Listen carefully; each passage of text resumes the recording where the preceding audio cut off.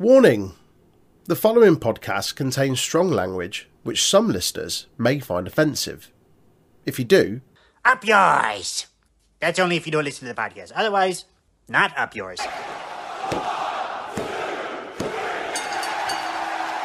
did you know the Untitled Wrestling Podcast is on all of the social media outlets? Give us a like, follow, share, subscribe, or even a review if you're feeling generous. Facebook and YouTube at Untitled Wrestling Podcast, Twitter, Twitch and Discord at Untitled Rest Pod. Hello, everybody. Welcome to another episode of the Untitled Wrestling Podcast. It is Tuesday. You know what that means. It is your AEW review with me, your boy Big Tasty, joined once again by Jay. We've clawed you back from the Tesco mines that you were being forced to slave away in. And as we barrel towards Forbidden Door, we're locked in with your top boys for your top analysis. How's it going, mate? You okay? I am okay. I've not done much today, to be honest. Just had a lazy day playing Jedi Fallen Order. I brewed 2,000 litres of lager, which took an incredibly long time. I mean, it's your job. And it was so hot. Apologies if you can hear any background noise on my end. I have my window open because it is hotter than the sun today. I've got my fan on as well, so you might hear the occasional buzz. That's fine. That buzz, mate, is just a buzz for Forbidden Door, the top crossover pay-per-view between New Japan and AEW. What a segue. We might be doing a live watch along. I don't know yet. Me and Troy are going to be together watching it. Oh, nice. I'll be watching it. What I could do, I could set. I could bring my laptop back from the brewery and set it up on the table, and then have me and Sarah on my new mic, which I'm not using today because of background noise. But and then we could both talk at the same time, which would be cool. Yeah, I'm going to see Rammstein with Troy. Oh, so you are. I'm going to be staying over at Troy's the day of Forbidden Doors, so I was like, "Oh shit, Forbidden Doors on! Should we watch it together?" He's like, "Yeah." Oh, you wipe out, yeah. Apparently, yeah. So. Right, should we get cracking with all the wrestling we've got to talk about? Because there's some mad stuff going down this week that we need to get into. Yeah, let's do it. So first of all, then on Dynamite, we start with Chris Jericho versus Ortiz, hair versus hair match. I was initially really disappointed in the outcome of this match, but then I mean, I said what was going to happen happened. Yeah. But then at the same time, the way they did it at the end, like the way they sort of spun it, kind of really made sense. Yeah. And it made me kind of quite excited for what's coming. It was a callback to a WCW angle. Oh, right. Where Eddie Guerrero wrestled, I think it was Eddie? Yeah, I think Eddie wrestled Chavo in a hair versus hair match. Yeah. Chavo lost. I mean, first of all, Ortiz lost, Jericho won. First of all, Jericho's getting to that Baron Corbin point anyway. He's going real thin. As I say, he's got the Terry Funk hair from the early 90s Terry Funk, where you could see it was very thin on top when he was sweating. And then the more that he sweat, the more thinner you could see it getting. Yeah. But I don't know. I think with Jericho, he's either going to get fucking hit a hair transplant or hair implants. Going to do a Wayne Rooney. Just go on tour with Fozzy and come back with a mane. Yeah.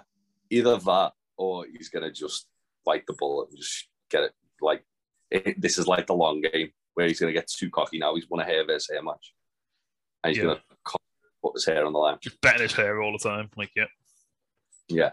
And to be fair, this was a sports entertainment ass match as it could have got. Oh, God, yeah. It was fun though. I enjoyed it. Jericho hit a code breaker. Ortiz kicked out of that, which was pretty cool. Then you had everyone running in at the end. It all sort of went a bit nuts, didn't it? Eddie ran in. One really good takeaway from it was Ortiz looked like he could hang with Jericho. Yeah, they did a really good job of making it feel like Ortiz actually belonged. I mean, towards the end, there was a bit where Kingston got in the ring when the ref was sort of sorting out the nonsense, and he hit the Hurricane on Jericho, and I thought that was it. I was so invested in that being the finish. I was out of my seat pretty much. Yeah, I did too, to be fair. But then Fuego del Sol appeared, hit Ortiz with a baseball bat, and Jericho pinned him for the win. But after the match, it wasn't Fuego at all. It was Sammy. I think this is a really smart move, bringing Sammy and Ty into Jericho Appreciation. Moving him away from Jericho as Jericho turned heel has proven to be an unmitigated disaster, hasn't it, for Sammy, pretty much? The thing was, though, like, Sammy was over as fuck until the picture. Yeah. It was that picture with the TNT title with him and Ty shagging with it that turned him heel. Before that, everyone was like, I'm Team Sammy all the way. Yeah. But it'd be hopefully nice to see Sammy if he can do proper heel stuff now, like be a scumbag like he always needs to be. Then I'm willing to accept this. He is a very unlikable guy. Yeah, not like in a bad way. He just has natural like prick energy. Yeah, it's a bit like Randy Orton. Randy Orton's got big like dickhead energy. Yeah, which is why he's a heel. Like why he's a good heel. But then Randy Orton now has kind of got like cool dad energy. So it's kind of the moral of the story is when Sammy's 40, everyone will like him. Yeah. And when he's teaming with like a 25-year-old stoner. Yeah. After the match, then Ortiz takes the scissors off and the shavers off the barber and cuts his own hair, whilst like a screaming blood and guts at Jericho, which was a pretty cool visual. It was, and it got to the point where it was like really uncomfortable, which I think it needed to be. Yeah, he went on a little bit too long, but like that was kind of the point. But then to the point where like Jericho was like starting to get uneasy looking at him like a lunatic screaming blood and guts at him. I think what they were trying to get over was the fact that like he doesn't care that he lost, because the stipulation was they just had to have the match to get blood and guts, didn't they? Yeah. And it was like, oh, well, if you want blood and guts, you've got to bet your hair. And Ortiz was like, showing if this like his hair means fuck all to him. He just wants the match. Yeah. I mean, maybe for shoot, maybe he just like wanted to grow his dreads out, and he obviously knew to get rid of them, just cut them off, isn't it? So possibly. Maybe he just wants to try something new. I saw, speaking of hair versus hair, I saw young Jack Evans on the Progress the other day, and his hair's growing back nice. Yeah, he's got like a proper dad hairstyle, hasn't he? Yeah.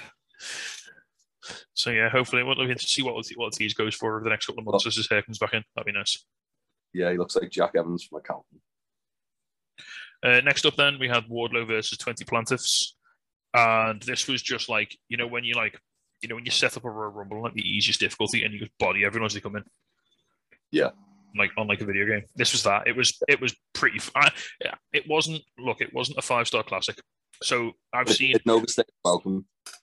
Right. Well, so the I'm not going to say where it's from, but the summary I've got of it on the screen here to remind me about what happened on the show said that it was one of the worst segments in AEW history. I wouldn't go that far. No, I mean it wasn't like Hangman versus Omega, but like it wasn't like in the same. You wouldn't put that in the same breath as like the fucking Nightmare Collective. No. Absolutely not. This was just Wardlow yeeting a load of guys. I liked how he like stacked up like progressively more, and we're getting back to that WrestleMania thing where he hasn't legally pinned most of them because they're not on the mat. What one thing I did like about it was like a nice kind of transition between him ending the whole Smart Mark Sterling thing, and then obviously now he's focusing on Dan Lambert and American. So after he'd like annihilated these 20 security guards, Dan Lambert was like, yeah, well, I know MMA guys as well, so here's some MMA dudes. I don't really recognize them. Like, I don't know MMA that well. They're two quite big names, to be fair. Tyrone Woodley's a really good fighter. Matt Hughes was a very decorated fighter. He had a horrific accident. He was walking a bit wobbly, wasn't he? But like Sarah said, apparently he had to like learn how to walk again or something because he was in a coma and all that. Yeah, like his car broke down on train tracks and got like clipped by it. So yeah, I mean, it was really cool. So they got in the ring and they were about to fight Wardlow. Wardlow was like, "Do you really want to fight me because he said so?" And like they were like, "No, not really." So all right, let's not do it then. And they were like, "Okay." Yeah, it was. I liked what I liked about it as well. Though was it started like creating dissension amongst American Top Team. Yeah, like the fact that Dan Lambert's like actual like bread and butter as UFC fighters are starting to get tired of the shit. Yeah, they're just like, no, we're not going to get. We see what happened to everybody else. They just got the shit beat out of them. We're not going to do that. Yeah. But yeah, I quite like this. I quite like the segment. I thought it didn't overstay its welcome. It was a good way to kind of give Wardlow the sort of celebrity pop, so to speak, where they have like semi-famous names. Go, oh yeah, I'm cool, that guy.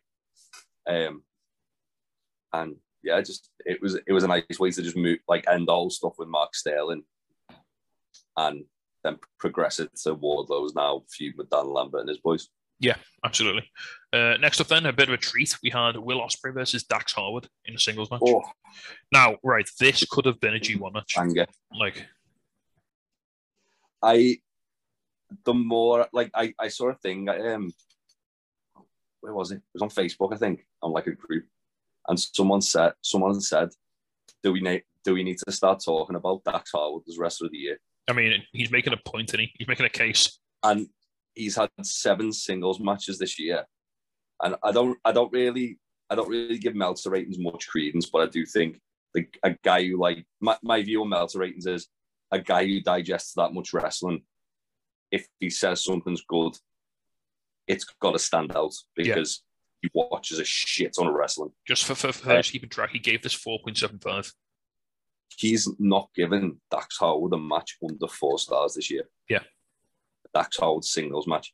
That's without the fact that he's had 2 5-star tag team matches. Yeah. And he's currently in my current match of the year. Is it Briscoes? Yes. Yeah, that's up there for me. Just a cheap little plug. In 2 weeks, we are going to be doing our matches of the year so far. Yeah, our first half of the year. I really need to fucking write my list because I haven't got a clue what else is going in mine. Well, Troy was giving me shit going on. Make sure you watch Cody Rhodes and Seth Rollins and Hell in a Cell.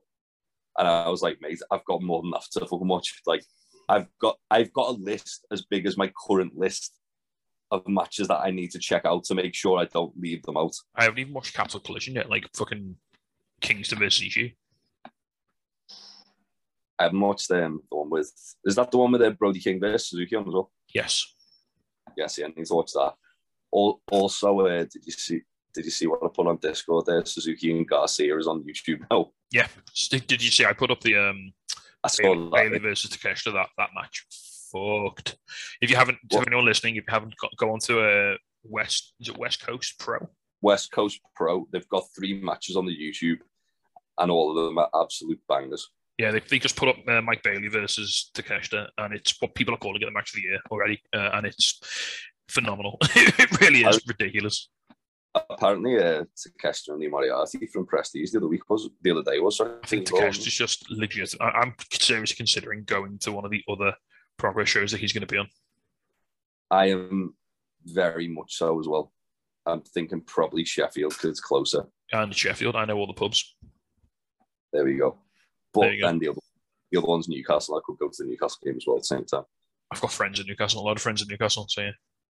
It's the open weekend of the Premier League, so I could try and get the weekend off and then nice. Do both. Yeah, so we'll jump back. I mean, we're not going to go into I don't want to go into the sort of the back and forth of this match because there was so much going on. It was honestly phenomenal. Like Dax.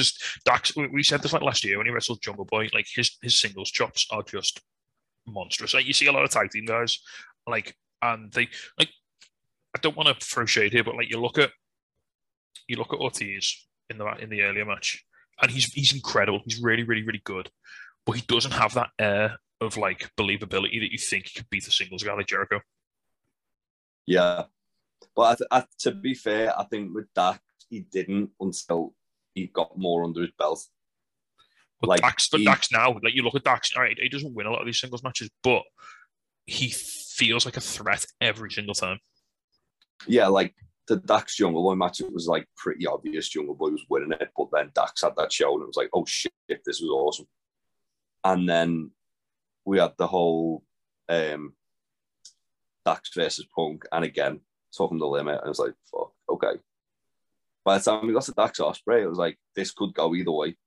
Yeah, I mean, you'd have expected Ospreay to win, given that like he lost the last time he lost his debut, and he's a top New Japan guy. Yeah.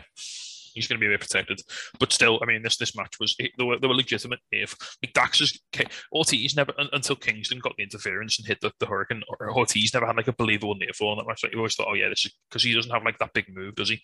Whereas Dax, like there are legitimate moments here where you think he can win. That rebound lag bomb, I thought he had it. Oh, that's such a because he tried it earlier on, didn't he? And didn't get it, and then when he finally got it, you're like, oh shit, this could be it now. That was such a, and also the sell of the hidden blade, which, I mean, in fairness, it's just Ospreay like clobbering you with like swinging his arm like it's a fucking. I saw a clip on Twitter last night of him hitting Nick Wayne with one that looks like he murders him. That's another match I need to check out. Apparently, that was like a match of the year candidate. Yeah, Nick Wayne's so good as well. But yeah, like the one he did on Dax, where Dax is just kind of like getting back to his knees. And he's just like looking around, like, where is he? And then he kind of realizes, and then he just hits him. Like that bit in Jurassic Park where the guy gets done by the raptors in it. He's like, oh shit, here we go. Yeah. What I'll say about Dax, just because this is very much an FTR love podcast at this point. Fuck what Aaron and Ryan say. The official position of the Untitled Wrestling Podcast is that we think FTR are fantastic. Yeah, it's 3 against 2. For me, at the moment, Cody's like the best storyteller in wrestling, isn't he? Yeah. At the moment, it's probably I'd say Dax is a close second. Yeah. I mean, the match you had with Cash, like the promos and the in-ring storytelling between those two guys was utterly phenomenal. It was so good. But that's what I mean. You can take a match where, like this Ospreay match, it had not a whole lot of heat going into it, other than the United Empire have been getting FTR's business in the last like couple of weeks, and they had that 6-man. He took that match and they told the story that was self-contained within it, where Dax had an axe to grind, where it was like, where he wanted to prove that he could go with someone like Will Ospreay. Yeah, and he did it. And it didn't matter whether he win, lost, or drew, because he did what he fucking went out to do. Will Ospreay was just a horrible person throughout the entire thing. Just a horrible lad. Even by the end of it, like Will Ospreay looked like he had like a newfound respect for Dax. Yeah, absolutely. Where he looked like he'd seen some shit at the end by the end of the match. But yeah, I'd to go back to you saying it felt like a G1 match. I'd love to see Dax in the G1. Oh, absolutely. I get the impression FTR are going to be in New Japan's tag team equivalent, the World Tag League, which is in November. We'll talk a little bit about that later, because there's a match and we need to predict it, and we'll talk about possible implications. But yeah, we're going to do predictions at the end, aren't we? Yeah, we'll do predictions. I think someone's asked about predictions in question, so we'll definitely get onto that. After the match, Orange Cassidy's music hits, and he comes down and stares down Ospreay. So that's a match that's announced. We're getting that Ospreay. Was fucking huge. That's going to be basically the next version, because it's been age. Like Cassidy hasn't like fully gone like full pelt since the triple threat for the title, I don't think. Well, he's been injured, hasn't he, since Revolution? Yeah, but the last time he like went full speed and like full orange was probably that triple threat with Pac and Kenny. And I'd say the lights out match with Adam Cole he did. Yeah, I mean, yeah, but wasn't that a oh no, it was just a singles match, wasn't it? I was thinking of the mixed tag. Yeah, that was pretty good as well, yeah. But that was more like a gimmick match. This is going to be a straight up work rate, nonsense, flippy boy match, and it's going to be incredible. So this match was meant to be Ospreay versus Andrade. Yes, but Andrade isn't allowed to compete. Because of CMLL and Triple A being fucking carny bastards. That didn't happen. But I think Orange being in this match is great, because not only does it kind of show that Orange has got does have that other level to him, but he's someone who feels like he's kind of been getting a little bit lost in the shuffle since he got injured. Yeah, he's sort of like the last sort of 6 months, he's sort of like gotten a bit enveloped in like the chaos stuff, hasn't he? And like he was like I said, he was in that triple threat match for the title. Like he was a number one contender, and now he feels more like he's around the sort of like mid card. And you need to remind him that he is like one of those top singles guys who can just go. Yeah, I thought prior to like the mass WWE releases, which obviously have changed a lot of the landscape of AEW. I thought Orange was a guy they were going to kind of like make like they're like similar, a similar sort of position to Hangman. He's already kind of got a bit of name power to him before AEW, but he really become a star in AEW. I thought Orange was going to be like another guy like that. Because he's still like one of the top merch guys. He's still like, you see all the people in the crowd dressed like him. He's still super over. That pop was like Stone Cold's fucking glass it. Except it's like the start of Where's My Mind by Pixies, which is hilarious. It's great. I love it. Yeah. Right then, moving on. Speaking of keeping with Forbidden Door, we had Jon Moxley and Tanahashi having a little confrontation. And I love this because it was telling like a story that Moxie's been trying to tell for like since before lockdown, where it's just remember when he was like having a one-man war with Japan. Mm-hmm. And he was like, yeah, it was always about getting to Tanahashi. And then Moxie says he's going to be calling him Ace after the match, which is beautiful. The thing is, because Troy is adamant that, well, I say adamant, I kind of changed his mind on it. But in his head, he's adamant Tanahashi's going to beat Mox. Which I think either guy wins, it's a benefit for AEW, isn't it? Yeah. I can't see, I mean, we'll talk about this later, I can't see past Moxley.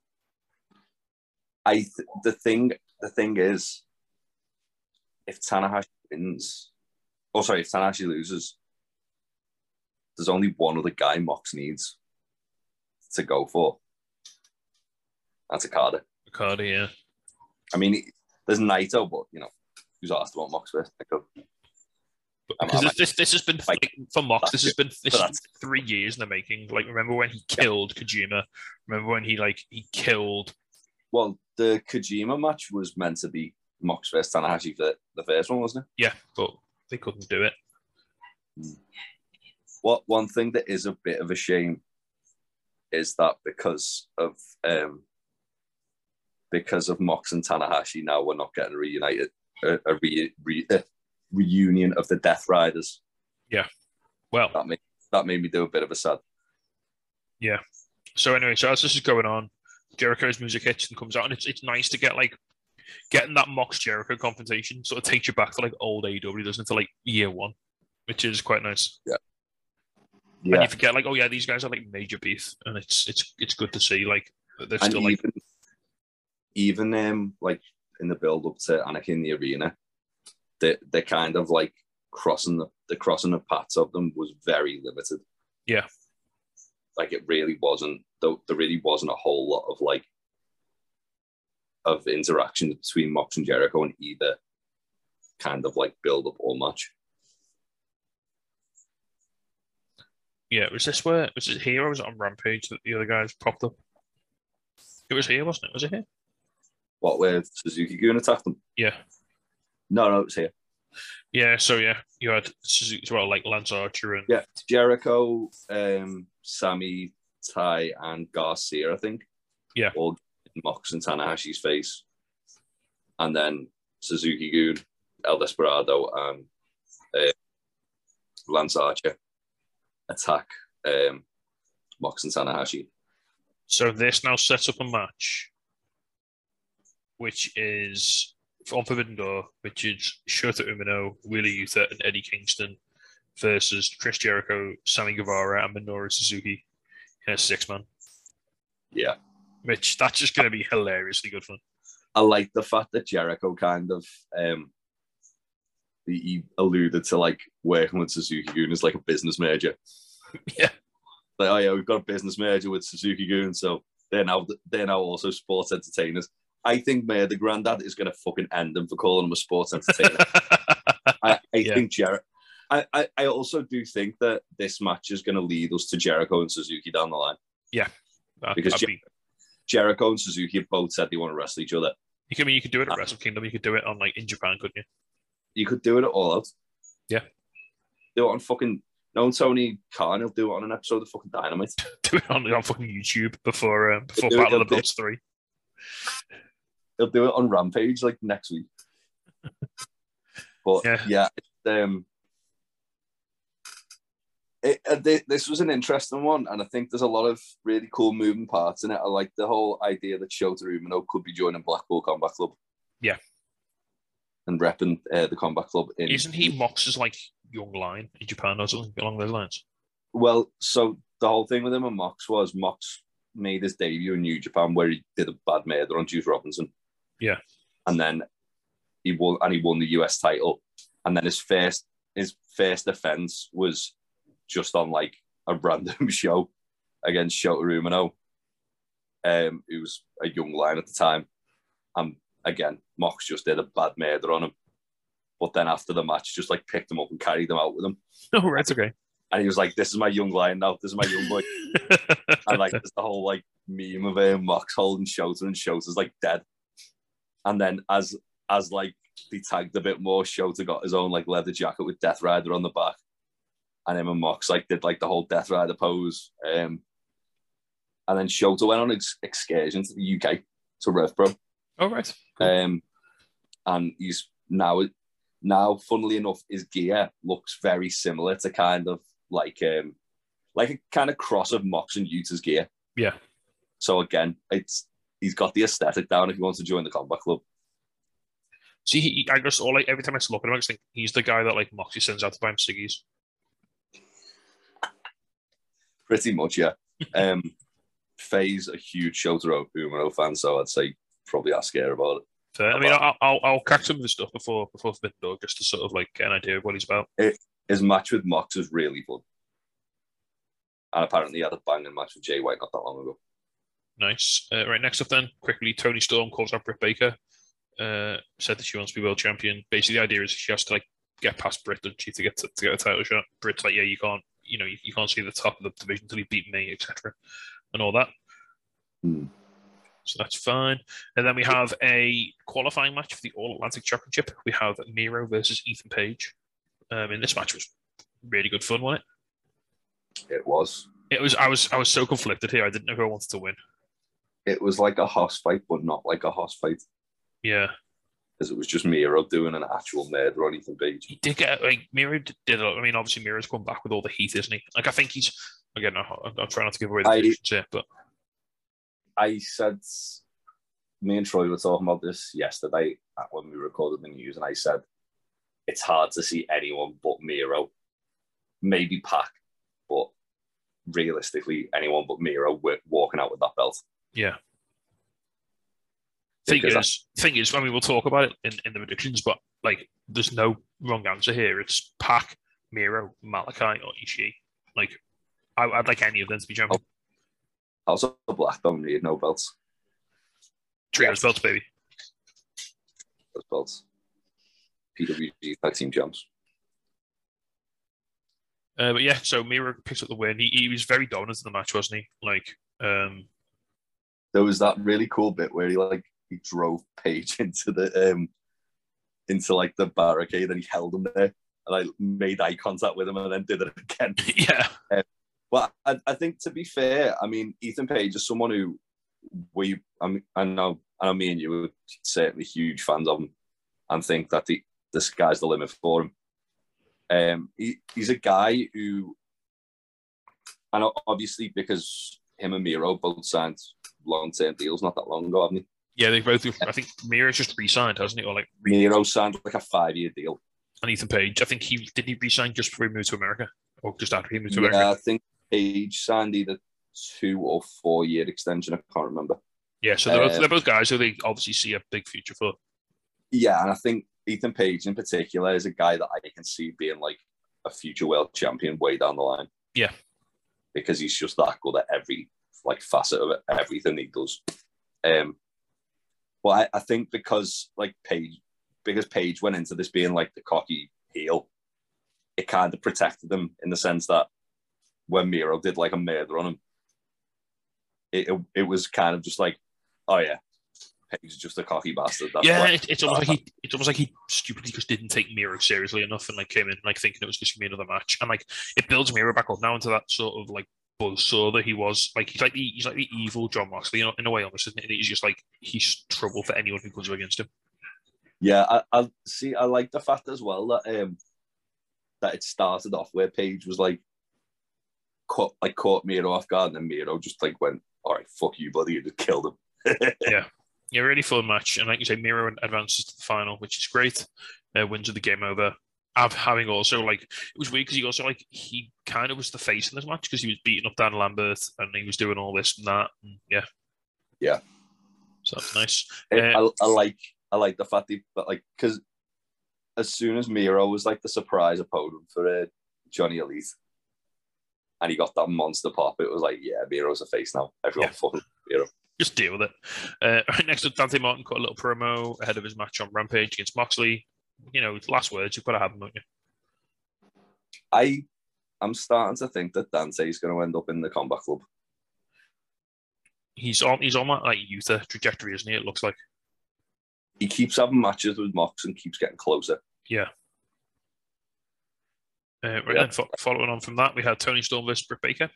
Fun match. Really fun match. Yeah, really. Again, these two have just got really good chemistry together, haven't they? And they've had a few matches now, and they've all been really thin. Mm-hmm. Like Tony Storm's a hell of a pickup for this women's division. Yeah. Yeah, something that we kind of addressed on the news as well. It's good that they've decided to go with putting this match on Forbidden Door. Troy was kind of asking why it's on, and I think because they need a women's match on the cards, and New Japan doesn't have a women's division. Yeah, they have Stardom, but Stardom had a show in Japan like the night before Forbidden Door, don't they? So. And also Stardom are owned by the same parent company. They're not actually anything to do with New Japan. Yeah. So again, it's like another deal that Tony Khan's going to have to try and like make down the line, which apparently, according to dear old Davey Meltzer, there are talks ongoing. Well, they also have that partnership with TJPW, don't they? They do. And DDT though, like that's so next Forbidden Door, get DDT involved as well. Get TJPW in. I mean, DDT are in the same under the same like umbrella as Noah. Get Noah involved. Yeah, just not Mike Logan. Leave them in Japan like that. No, leave that cunt there. Yeah, super fun match. Get Ridgeway over though. Get Ridgeway. I mean, Ridgeway's dope, isn't he? Ridgeway Daniel. Top scouser, Chris Ridgeway. So I mean, Tony Storm gets the win with Storm Zero. Bit of a not an upset, but you know, it's really cool to fucking pile driver. I know it's Storm Zero, but like it looks horrible every time he hits it. It looks like he's trying to kill somebody. It's fucking beautiful. Yeah. It's like, yeah, you know what? I've worked Japan. I can drop people on the head. This was good because it kind of now the one apiece. So we've got the rematch down the line, but also what was good about it was like Tony literally weathered everything Britt would throw at her. So it shows that she belongs in the ring with Thunder Rosa. Yeah. It's a lot to build a story that they've only really been building for like 2 weeks. Because for some reason they decided it was a good idea to where they like drawing the stories out to do a pay-per-view like with 3 weeks away from the last one or a month away from the last one. Yeah. Right then we move on. Oh no, I was going to say we move on to something else, but yes, this was. Well, first of all, a little bonus. We got Willow Nightingale answering Jade Cargill's open challenge. Always happy to see Willow Nightingale. Always a pleasure to see Willow Nightingale pop up on TV. And more of that, please. And then we had Hangman Page out. Well, she did interrupt Stokely as well, which was, you know... She did, which was foolish. Which is always good to have Stokely involved in anything. So, Page said he called out Okada for his IWGP World Championship, and I obviously didn't think that Okada might lose. He has. However, he's still going to challenge him, basically. Then Adam Cole came out, called Page stupid. It was very complimentary about Jay White. It was very almost like ass-kissy. Yeah. So what was interesting here was Cole said that Okada isn't going to be at Forbidden Door. Which I think is too much mustache twirling. Yeah. But there is the other thing of that Okada's partner is expecting a baby. Yeah. Well, Okada and his partner are expecting a baby, I should say. But that's not until like early August. So it's one of them, I suppose, where it's whether he's like plenty of time. Yeah, I suppose it's one of them though, where he's like whether he wants to like risk being out the country like a month before the due date. Yeah. Which would be understandable if that was the case. Yeah, absolutely. So anyway, But I think there's a Rainmaker in Adam Page's future. Cole hits Jay White's music. Jay White doesn't come out of the ramp. He instead pops up behind Adam Page, hits him with a Blade Runner, just one Blade Runner. And then basically says... Lots and lots of angry Kiwi noises as well. Yeah. He says he's not going to... He said if he's going to put his title on the line, it will be against Adam Page. And then Cole's like, yeah, baby, let's go. Bullet Club versus Undisputed Elite exhibition match. And he's like, oh, yeah, don't give me against you either, Cole. Yeah. So, I mean, I think they're so close. I mean, we've got like one Dynamite and one Rampage left. Like, if you're having Jay White on the show, you have to lock it down like this week, this Wednesday, don't you? I think they will do. I think it seems to me like the original plan was a Okada. And as I say, because maybe he's thinking about like fatherhood and stuff like that. And that's why he dropped the belt to Jay, and that's kind of put a spanner in the works. But he's also said he wants to be on the show. Hear me out. Right, main event, Forbidden Door. Okada and Kenny just play like loads of Street Fighter for like half an hour. I'd like it if they just had backstage video packages of Okada in like his little yacht with like the best friends and Rocky. We're just trying to put a cot together and getting really frustrated. No, just trying to get like trying to park it. Like they're in the river in Chicago, and they're just trying to park it somewhere so you can get out and get to the arena. That's what I'd like. But yeah, I think I think that the Okada thing is either a massive oversight or it's like, as you say, mustache twirl and heel. It almost feels like you wouldn't have Adam Cole go out and announce it if it was like actually true. It almost seems like they're setting up for him to be like, oh, Okada's not going to be there, and then like coin drops, and then like Okada comes out and like. Yeah, I actually, to be fair, I feel like Jay White should absolutely defend the IWGP Heavyweight title on the show. I said to Troy yesterday, I wouldn't be surprised if they did Jay White and Cole versus Okada and Page, and then down. I still think they could do a four-way. I still think there's a four-way match there. Yeah, that's true. They've already got a four-way on the card, though. Especially now, they're like teasing more. Because like a couple of weeks ago, it looked like Cole and Jay White were like buddy-buddy, but now it looks like there's a little bit of friction there. Yeah. See, originally, I thought that what they were going to do was Bullet Club versus Undisputed Elite.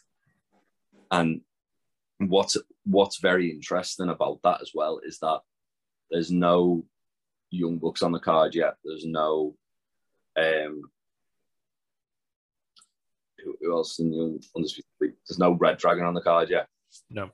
And not really any Bullet Club on the card. No. There's no Good Brothers.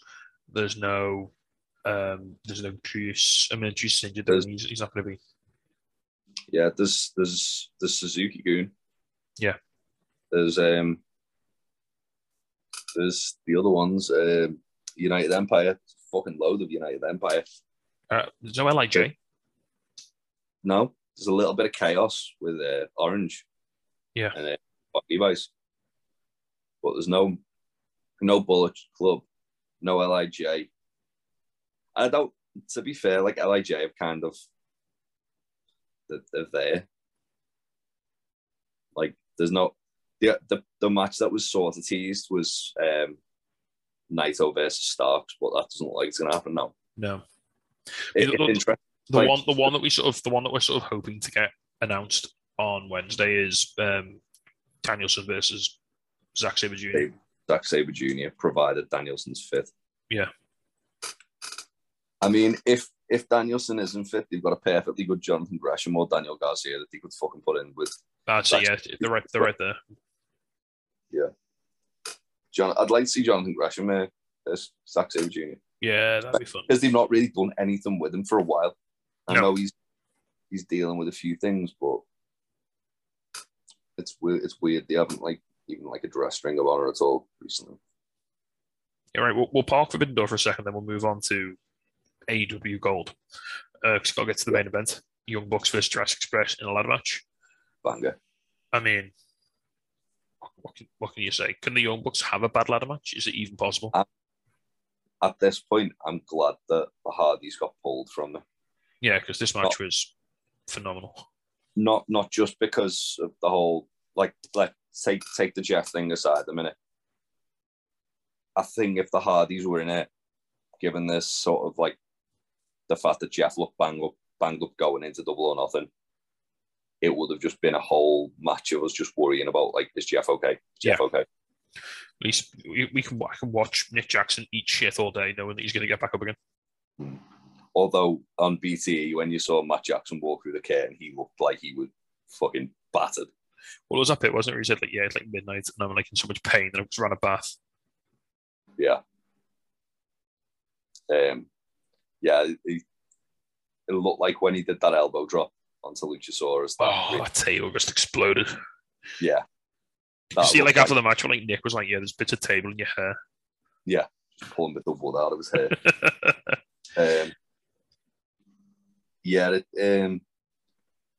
Hopefully he's all right. Yeah. But yeah, we shall see.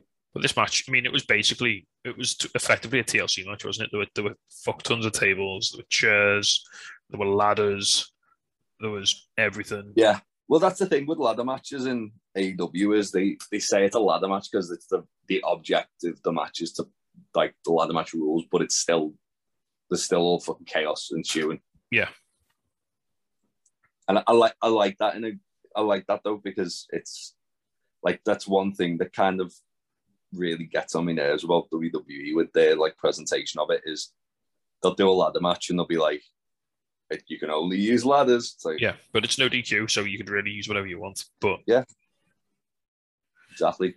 Yeah, I mean, there was some mad stuff on this. Like, so as soon as he set those 4 tables on the outside, every time someone was on the big ladder, I just got the fear. Yeah. And eventually it was the belt hold for Luchasaurus. Well, I was going to say, when Luchasaurus went through all those tables, like, there was the bit where they tipped the ladder, and I think it was Jungle Boy managed to save himself. Only I landed on the ropes. Yeah.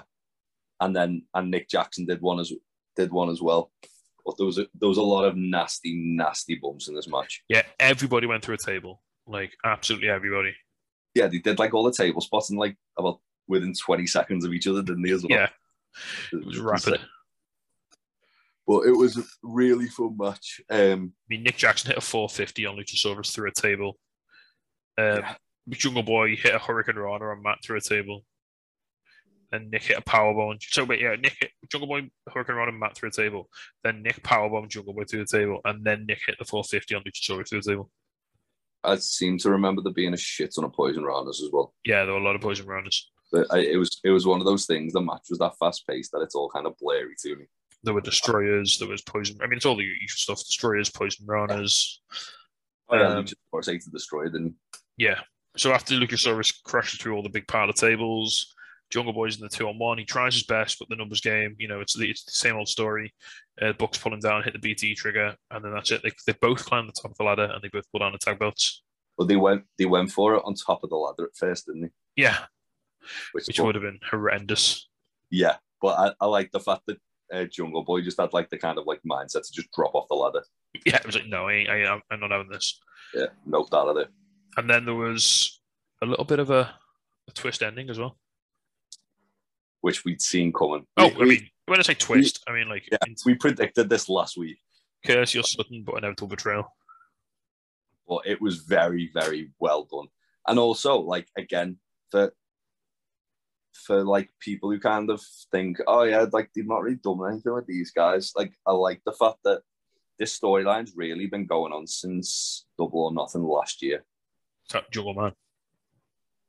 No, that Jungle Man was Full Gear. Yeah. Double or Nothing was the Casino Battle Royal where Jungle Boy won it. Oh, yeah. And then Christian kind of, like, shook hands with him and they become friends. And then Christian was, like, become his corner man and his hype guy. Yeah. And, like, boring him. Don't forget, Christian, if this match had gone ahead the way it was supposed to, Christian would have put Jurassic Express into 3 consecutive 3-way tag matches. Yeah. For title defenses. But I like the fact that Christian was basically, like, putting it was almost as if he was trying to live vicariously through Jurassic Express.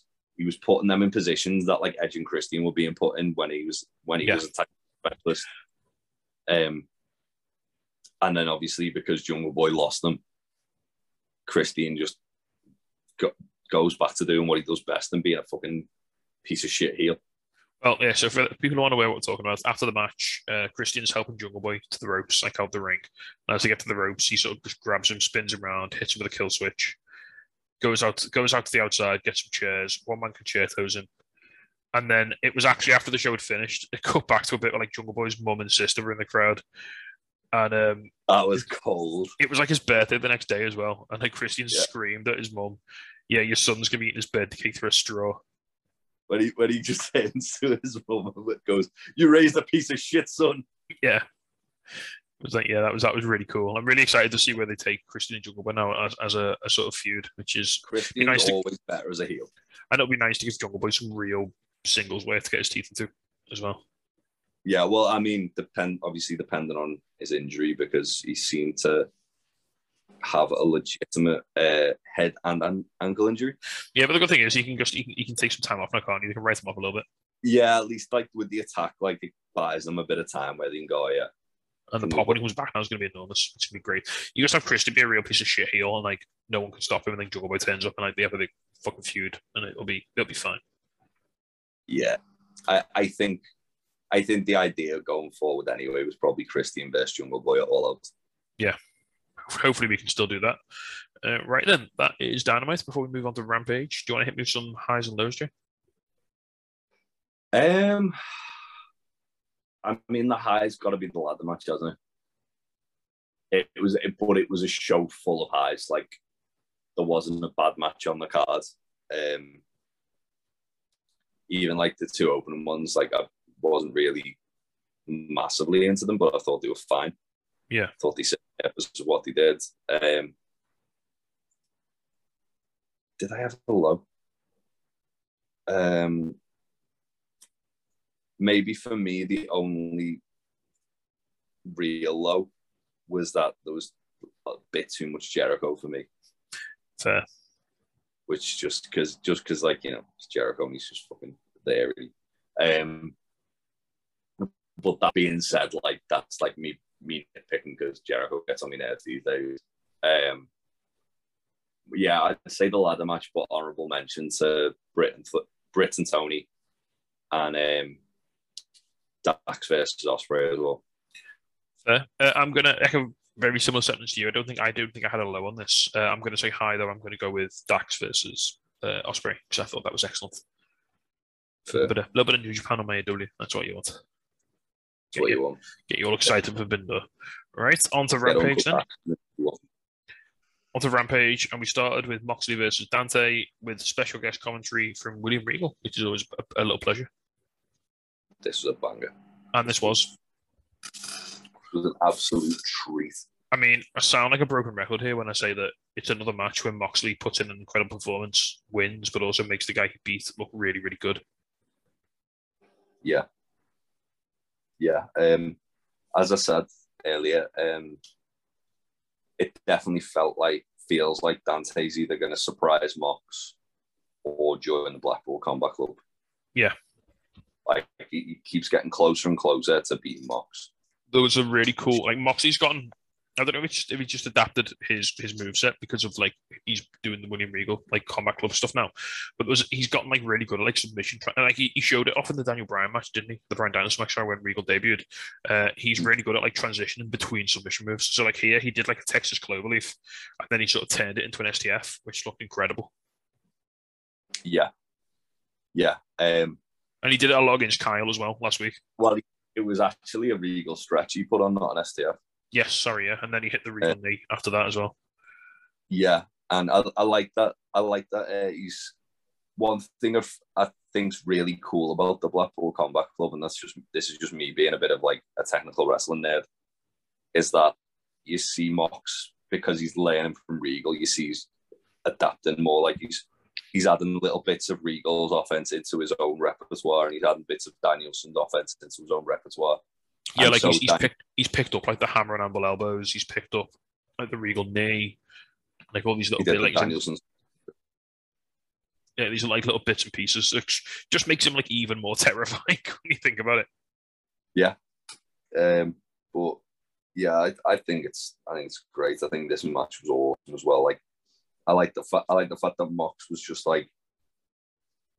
basically a horrible bastard to Dante for most of this match. Yeah. But Dante wasn't backing down. He was there, like, he was surprising Mox with stuff. He hit that massive sunset flip, which I really like, where he just like clean up jumps over your head and then just like grabs you. Yeah. It always looks incredible. Yeah, there was a bit quite early on where Dante went for like a diving crossbody on the outside, and Mox like moved out the way, and Dante was already like scouted that he was going to move out the way and jump back in. Yeah, he's so good. Like he's so close. He just needs like a few little bits and a bit more character work and a bit more like mic skills, and then he is everything you need from a wrestler. He just needs time. Yeah. One thing that we forget is Dante's 20 years old. Yeah, I mean, it's just ridiculous, isn't it? You know, like, at one point he was the youngest member of the roster. Yeah, by the time he's like 22, 23, he's going to be like on level with some of their top guys. Yeah, that's insane. He's just ridiculous, and yeah, and it was a phenomenal match. Moxley, yeah. I mean, like towards the end, Moxley just kills Dante with a massive lariat to get to 2, hits the hammer and anvil elbows one more time, and he puts him in like a hammerlock. Yeah, like a rear naked choke. Yeah, and yeah, Dante goes out. He taps out, I think, doesn't he? Did he tap out? He tapped, yeah. Another interesting note I've got here is during this match, Excalibur mentioned explicitly Zack Sabre Jr. calling out Danielson. Yeah, and Danielson at time recording is going to be appearing on Dynamite tomorrow to address that. Yeah, so make me think Fightful. So just to pull back the curtain here, Fightful just put something up about 10 minutes ago about AEW injury update. So a little glance at it. There is an update on Danielson where they've said that he wasn't medically cleared as of last week, but they haven't heard anything definitive ahead of this match, ahead of the segment this week. Fair. So we'll find out. We'll have an update. It make you think. Yeah, it make you think, wouldn't you, that he's going to be good to go. That'll be his big announcement. I suppose the rumor was it was a concussion, and obviously they'll be doing impact testing daily to make sure he's all right. But obviously, as the other thing is that Bryan Danielson's got a history of concussions, so yeah, you don't want to rush him back. Which, I mean, timing wise, it sucks, but at the same time, we'll see. Yeah, true. All right, moving on then. Tony talking to Keith Lee and Swerve, and Swerve's kind of like trying to sort of explain away why he was a shithouse. And then Ricky Starks and Hobbs coming in and they're just like, you know, dickheads can't get it together, whatever. I love the fact that like Keith Lee was like, why shouldn't I just beat that ass? And Swerve, oh, it's a battle royal, it's every man for himself. I like still being like proper like devious about it. That's the thing with Swerve, like he can come across so like he can be a really good babyface, but he can be so fucking menacing when he wants to be. And this was like another good example of it. Yeah. After that, House of Black and Death Triangle had little promos. This was really, really cool because it kept not kept their feud going, but it sort of reminded you via the singles match of like what the two teams have been through, which was really cool. And Pac said that Penta was going to send Malachi back to Die Netherlands in like a really bad Geordie accent. Yeah. And then he called him, what was it, strange dangly creep. Yeah. Which is beautiful. You love to see it. Old Geordie. Next up, then we had it's like another singles Pac versus Malachi match down the line. Yeah. Next up, we had Max Caster and the Gun Club versus Leon Ruff and Bear Country, the wonderfully named Ruffin' It. Yeah, I like that. I like that a lot. Again, pretty nothing match. Like Max Caster won with a big elbow drop, and it was Well, it was just all three of them just murdering Leon Ruff. Yeah, they scissor in the ring and everything. They have a good time. There was the rap was fucking. Whew. It was spicy. Yeah, Max rapping about how to sign an NDA, obviously referencing. Well, he brought he brought up January the 6th first, like, oh, fucking hell, like, yeah, Chris Jericho's right there, mate. He's right there. Yeah. And then when he said, I did have another line to say, but somebody made me sign an NDA, I was like, that was fucking gold. Because it wasn't too on the nose, but enough that everyone like. If you knew the story, you knew exactly what he was talking about. Yeah. Next up, then we had Lexi Nair backstage with Hook. Hook's going to face a top prospect from the New Japan Dojo next week, but they don't know who. I thought that it was Clark Connors. Oh, is it? He's the guy who just lost to Ishii, and apparently that match was amazing. So it was either Clark Connors or Carl Fredericks. It was one or the other. Okay. But both have appeared on. Both have got like a 1-0 record on Dark. Yeah. So Hook speaks again, tells Danhausen he's got this. It's good. Yeah. A little serious Hook. I like the fact that Danhausen come in like, oh, you're doing the interview without me. You started without me. Yeah. Next up, then, Jade Cargill versus Willow Nightingale. Jericho names Cargill Sports Entertainer of the Week. Stokely's on commentary, which is awesome. Stokely on commentary was great. Yeah, really enjoyed that. Kept like going down Jericho every now and again as well. Yeah, really super fun match. And Willow was really over, like really over. If they haven't signed her, I think they will. Yeah, I can see her being someone that they use as like drawing power for Ring of Honor as well. Because if you think about it, with like Ring of Honor, they want to get people who they bring in that people get excited to see, like Warhorse, like Willow. I literally 10 minutes before this podcast we started recording, I watched this week's Dark and like the Warhorse versus Tony Nese match. Warhorse got I know he's a hometown guy, but he got a monster pop. Well, he does whenever he shows up, he gets a big pop. Yeah, like people love Warhorse, as they should. He's top lad, and he's just had his car stolen as well. Fuck, really? Like today, yeah. They apparently they found it, but he doesn't know how badly it's damaged. Oh man. So that sucks. So maybe if you're living in the States or if you've got the accessibility to maybe buy a low Warhorse t-shirt, help a guy out. Yeah. Absolutely. Right then, next. So yeah, the match was really fun.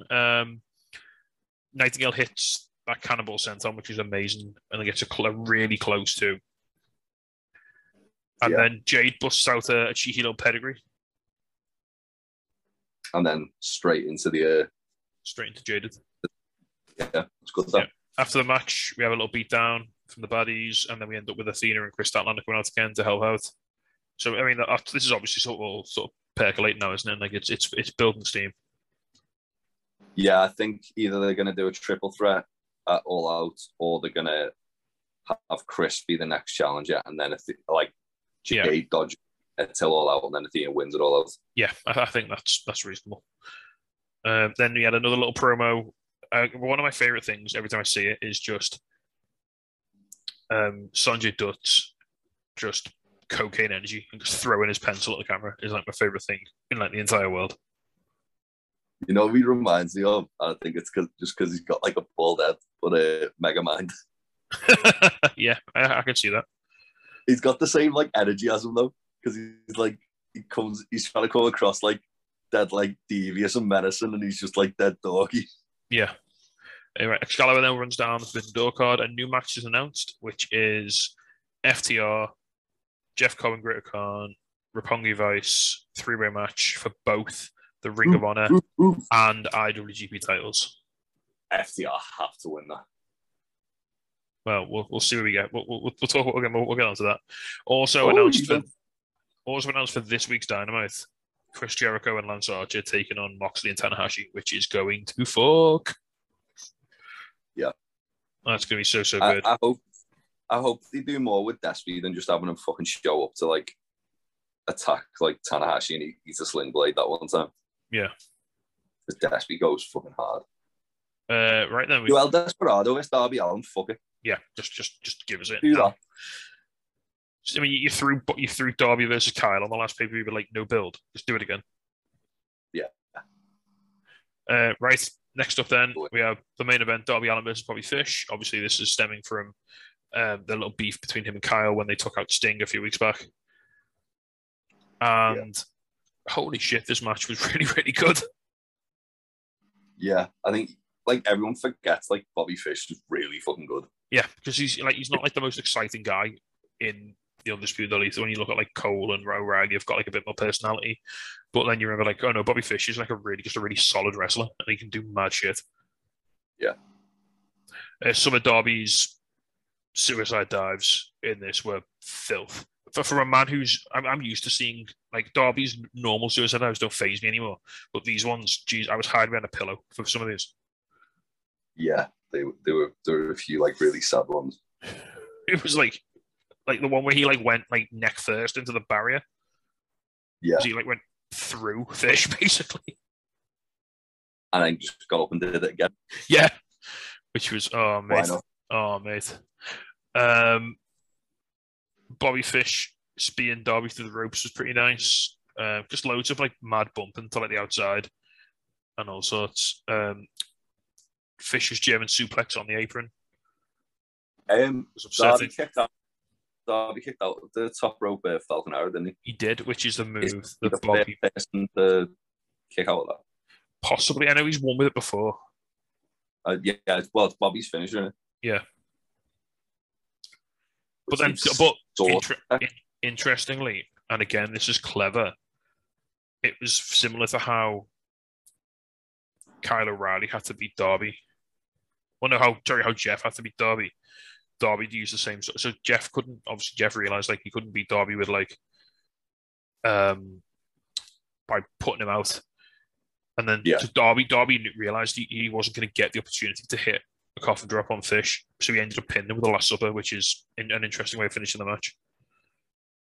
Yeah, I like that move. I think Darby should use it more, just to, if anything, just to protect his fucking back a few times. Yeah, absolutely. When he's not doing fucking coffin drops off the steel steps. Yeah. But yeah, it was a nice finish. It sort of lent itself to the match because the match was very technical. When they weren't like breaking each other's spines, it was quite technical and quite sort of back and forth. And Darby just having that little bit of momentum to hit the Last Supper really sort of like was a nice, believable finish to the entire match. Absolutely. So after the match, Kyle comes out with a chair, and as he's coming down the ramps, the lights go out, they come back on, and Sting's there. Sting swings his baseball bat into Kyle O'Reilly's nether region. Kyle sells it like he's been shot in the groin, which is great. Yeah. It's phenomenal. Yeah. Like Pantomime selling. Yeah, and then Sting and Darby basically beat down Fish, and they Pillmanize his leg with a coffin drop. Yeah. Didn't as well, one point, if I'm not mistaken, he wrapped the chair around his knee, and then Sting hit him with the baseball, like hit his knee with the baseball bat. Yes, I think they did as well. I think it's fuck Fish's knee, like all the way up, basically, like they did to Sting. Yeah, he's going to need a fucking walker at this rate. I mean, he's getting on a bit now, isn't he? So. Yeah, he is like 103. Yeah, he's looking well for his age. Right, before we move on to a few questions. Bobby Fish thing. Before we move on to a few questions, any highs and lows, Jay? My high was Mox vs Dante. They always just have really fun matches. I didn't have a low. It was a really solid episode of Dynamite of Rampage. Fair. I am also. I mean, I think I'm going to be really a boring bastard here. Am I going to be boring? I did really enjoy the main event. I loved more than I thought I would. Because like Bobby Fish doesn't really get the pulse quickening, does he? Normally, but him and fuck it, I'll give it the main event just to be different. Fuck it, I'll be contrary. Yeah, because it really surprised me. I was like, oh yeah, Darby's just going to do a Darby thing, and I was like, oh no, they put it on a really, really, really good match. It's mad, isn't it? You can get like not bored, but you can find like Darby matches to be a bit, just another Darby match when it's like him like nearly killing himself. Yeah. I don't know with Darby, he always has good matches, but he does have like his like sort of formula he follows where it's I'm gonna kill myself, then they're gonna do something nasty to me, then I'm gonna kill myself. Yeah. Then yeah. But no, I really enjoyed it. I thought it was really hard hitting and like really good fun. So yeah, I'll go with that. Just to give it a different, pick a different one. And again, Rampage, it's really hard to pick a lower Rampage because it's such a tight, concise show. Right, we'll move on to questions. A lot of these are off Forbidden Door.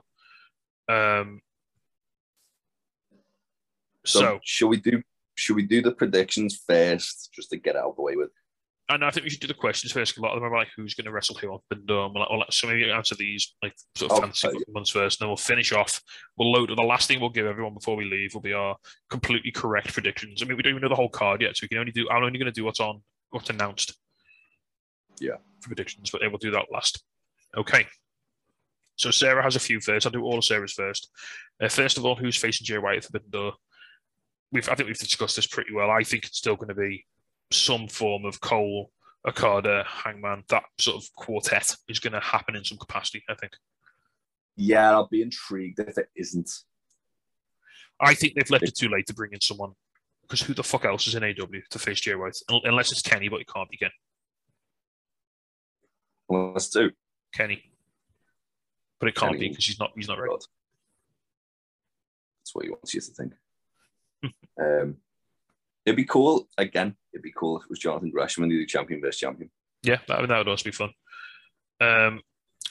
Next question: are Young Bucks going to the Forbidden Door? You think they'd have to, right? You think they have to be on the card? I mean, to be fair, they could literally just, as I say, I wouldn't be surprised if they did a Bullet Club versus Undisputed Elite. Now they've done the whole Jay White, like, just going fuck off Adam Cole. Yeah, well, this is the first time that like Jay White's dissed Cole openly, isn't it? Like, they've been buddy up to this point. So I imagine the thing with New Japan pay-per-views is they'll just to kind of like get people on the card, they'll just throw in like a random like 6-man or something. I wouldn't be surprised if they kind of like padded that out, even on Rampage, just announced a couple of 6-mans. Yeah, which they can easily do. I mean, there's literally a 6-man belt in New Japan, isn't there? So they could do that in some capacity. Yeah. As far as an actual like match I'd like to see, which they don't really need to do a great deal of build for, it's just been like a nice exhibition match. Fuck it. Young Bucks Aussie Open. Yeah, give us that. They've featured Aussie Open very heavily on. That's a dream match as well, isn't it? Like that's one that everyone really wants to see. So Aussie Open are going to be having fucking a couple of them this week. And you know Aussie Open are in the country as well, so they're around. Yeah. Well, yeah, the Wrestling Kings of the Black Throne at PWG the following week as well. So if there's anything left of them, then they can throw the Bucks at Forbidden Door. Next up, again, we've sort of answered this. Are Cole and Page going to be at Forbidden Door and who against? Like, yes, I still think that they're going to be in. I think this is all like Jay White protesting too much. I think this is all leading to some sort of title picture match here. I really, really hope that a card is actually going to show. Well, that leads to the next question. Any Forbidden Door surprises? I don't think that'll be a surprise for Forbidden Door, though. I think that's more going to be he'll show up on Dynamite this week and then he'll walk. I think video package card that comes out of Forbidden Door. I can't see him wrestling, but I think it's nailed on that Kenny is involved in some capacity. You've got to imagine Kenny's going to do a promo or something, right? Yeah. I think that would make the most sense. And Punk as well. And Punk. Yeah, it'd be nice to have, if there is like it'd be nice to have Punk commentary for like Mox versus Tanahashi. Yeah, read my mind there. What else? I can't think of anyone. Like, I mean, you think like Ibushi is like the whole contract situation like precludes that, doesn't it? Which is a shame. I mean, the one thing that you've kind of got to like, the one like big name who's sort of been omitted is Naito, isn't it? Yeah. That you could see maybe as you say, LIJ. There is a lot of like big names who aren't really involved in anything on this. No Sonata, no Evil, no Bushi, no Hiromu, no Ishimori, no Shingo. No Shingo. I mean, the match that I really wanted to see was Shingo versus Hangman, where it could have just been like an exhibition match, just Shingo Hangman just knocking lumps out of each other. Yeah. But I do think that I don't know. This event feels to me like, from New Japan's side of things, they're testing the waters. Yeah, they're not going, pardon the pun, all in on this one this year. Yeah, they're kind of just like, oh yeah, we'll see how this goes, and then we'll weigh up whether we want to do like a bigger show next year. And it's like a lot of the people who are here, it's a lot of like the gaijin, isn't it? It's not like the homegrown guys.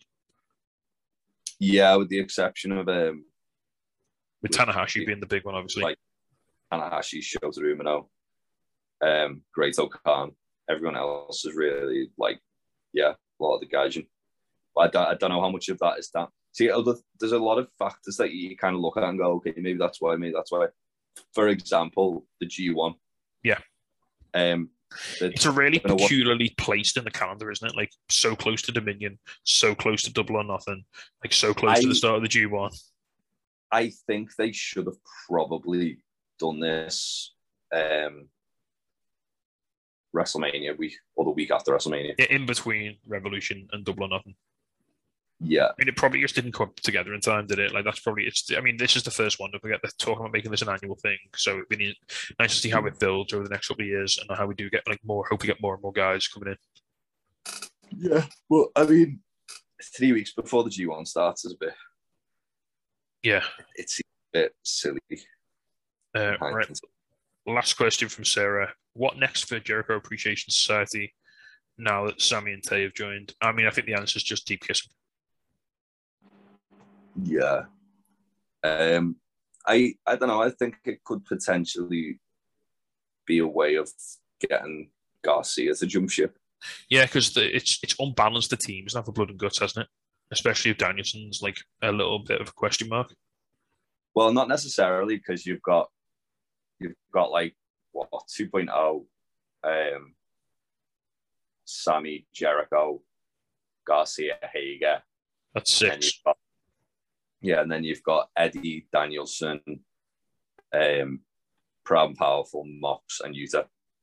It's also 6. Actually, I stand corrected. There you go. Yeah. And you've got Shota Umino as like someone who can fill in for Danielson if he's not fit for Blood and Guts. Yeah. Speaking of Santana and Ortiz, Dan from Sweet Chinwag has asked, when does Santana and Ortiz win the tag titles? And then maybe jokingly, why will they have a 9-match series with 2.0? First of all, yes, give me that. That'd be incredible. I'd actually legitimately, seriously enjoy that. I still stand by my prediction. I think they will be tag team champions at the end of the year. Yeah, I think I think so. I think that FTR, I still think will disround the Bucks, and I think that'll be quite soon. I think the Bucks winning the tag titles is just basically to get them away from Jurassic Express and get like. Call me cynical. I think they wanted to be 2-time main champs before Moxley. Probably, yeah. I think there's a little bit of that maybe in there, a little tiny bit.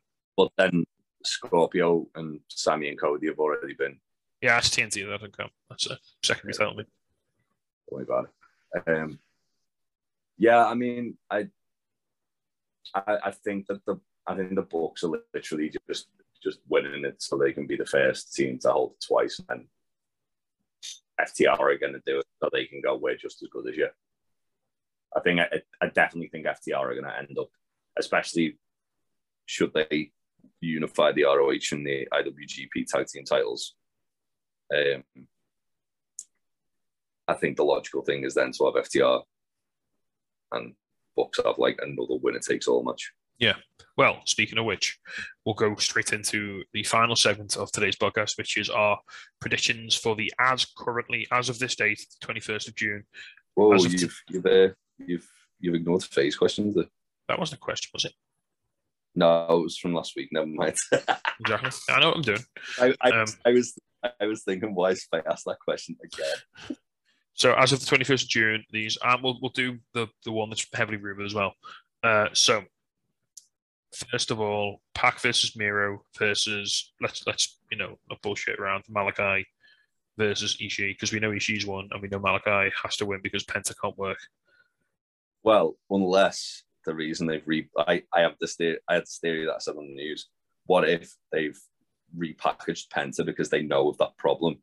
Penta works as Pentagon Junior in Mexico.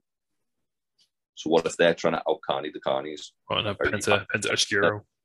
Penta Oscuro. No, it's totally different Penta. Totally new Penta. This is a totally different guy. Trust me. I've seen his face. Yeah. Who wins the four-way? I think Miro. I wouldn't be surprised if Pac won it. See, right. I'm gonna officially say Miro because I think he's got momentum. I think they're big on him. I think they're pushing him real hard. A little bit of me says Ishii. I thought this because then they can have like AEW guys go over to New Japan and like challenge for it, and then because I think New Japan are giving a lot on this show, and I think they need to take something. Yeah. So I'm gonna say Miro, but I wouldn't be surprised if Ishii won it. Yeah. Next up, a bit of a rando one: Shota Umino, Wheeler Yuta, and Eddie Kingston versus Jericho Appreciation Society and Suzuki. Jericho Appreciation Society and Murder Grandad. I think Murder Grandad's Jiro picking up. He's coming back for his win that he lost against Joe. He's coming back to get one. I mean, I love Shota Umino, but he's there to eat the pin. Yeah. He's there to get fucking murdered by Murder Grandad. I can buy that. I'm with you on that one.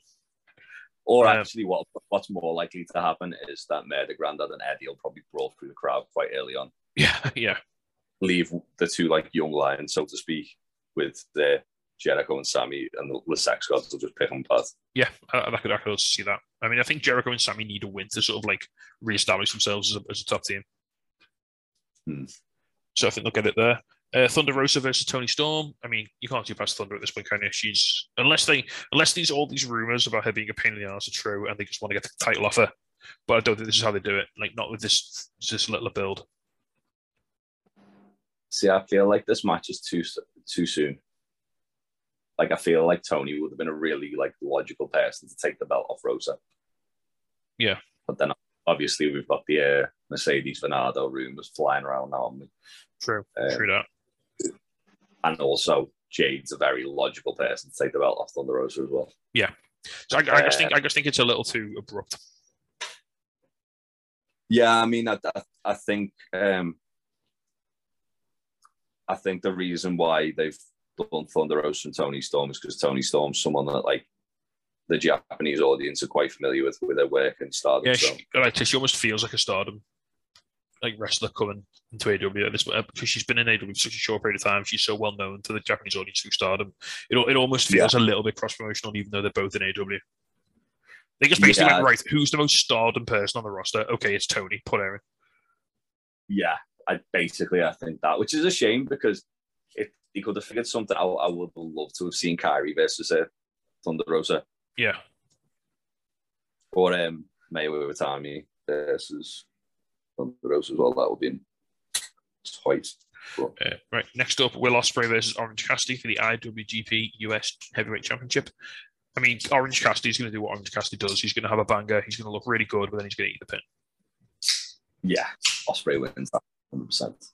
Easy. That's the easiest one to call all night, I think.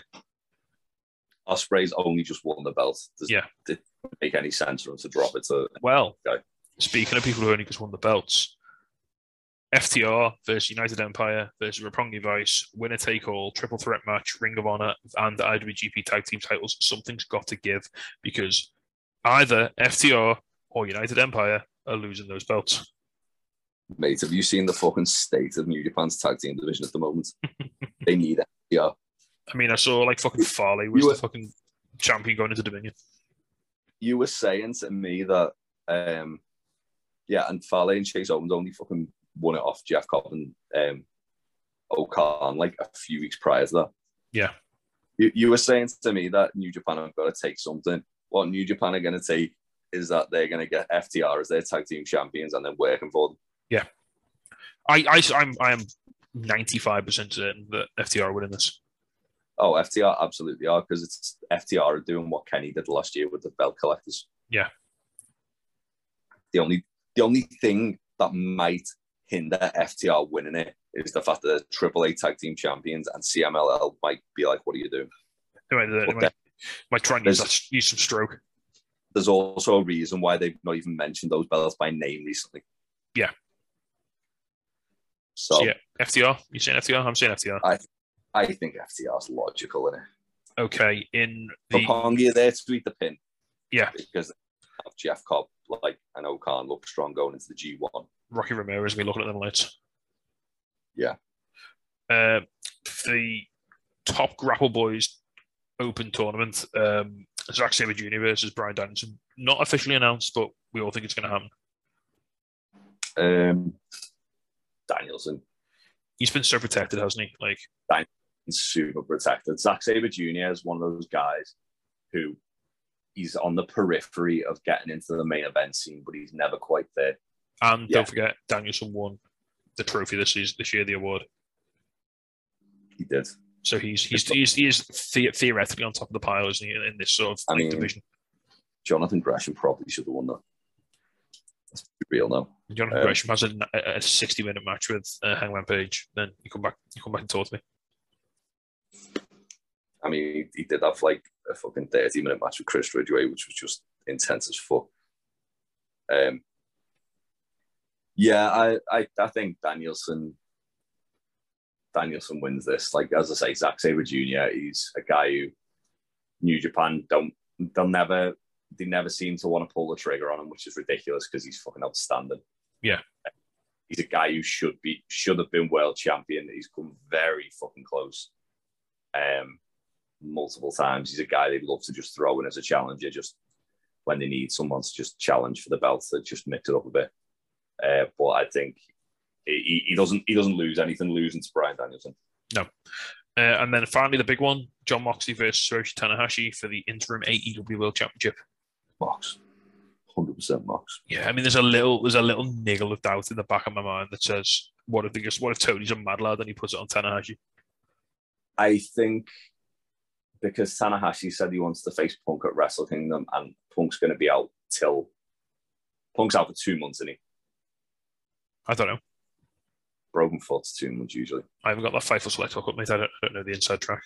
That's not from Fightful Select. That's just from past things. That's just from me known from past injuries of the similar ilk.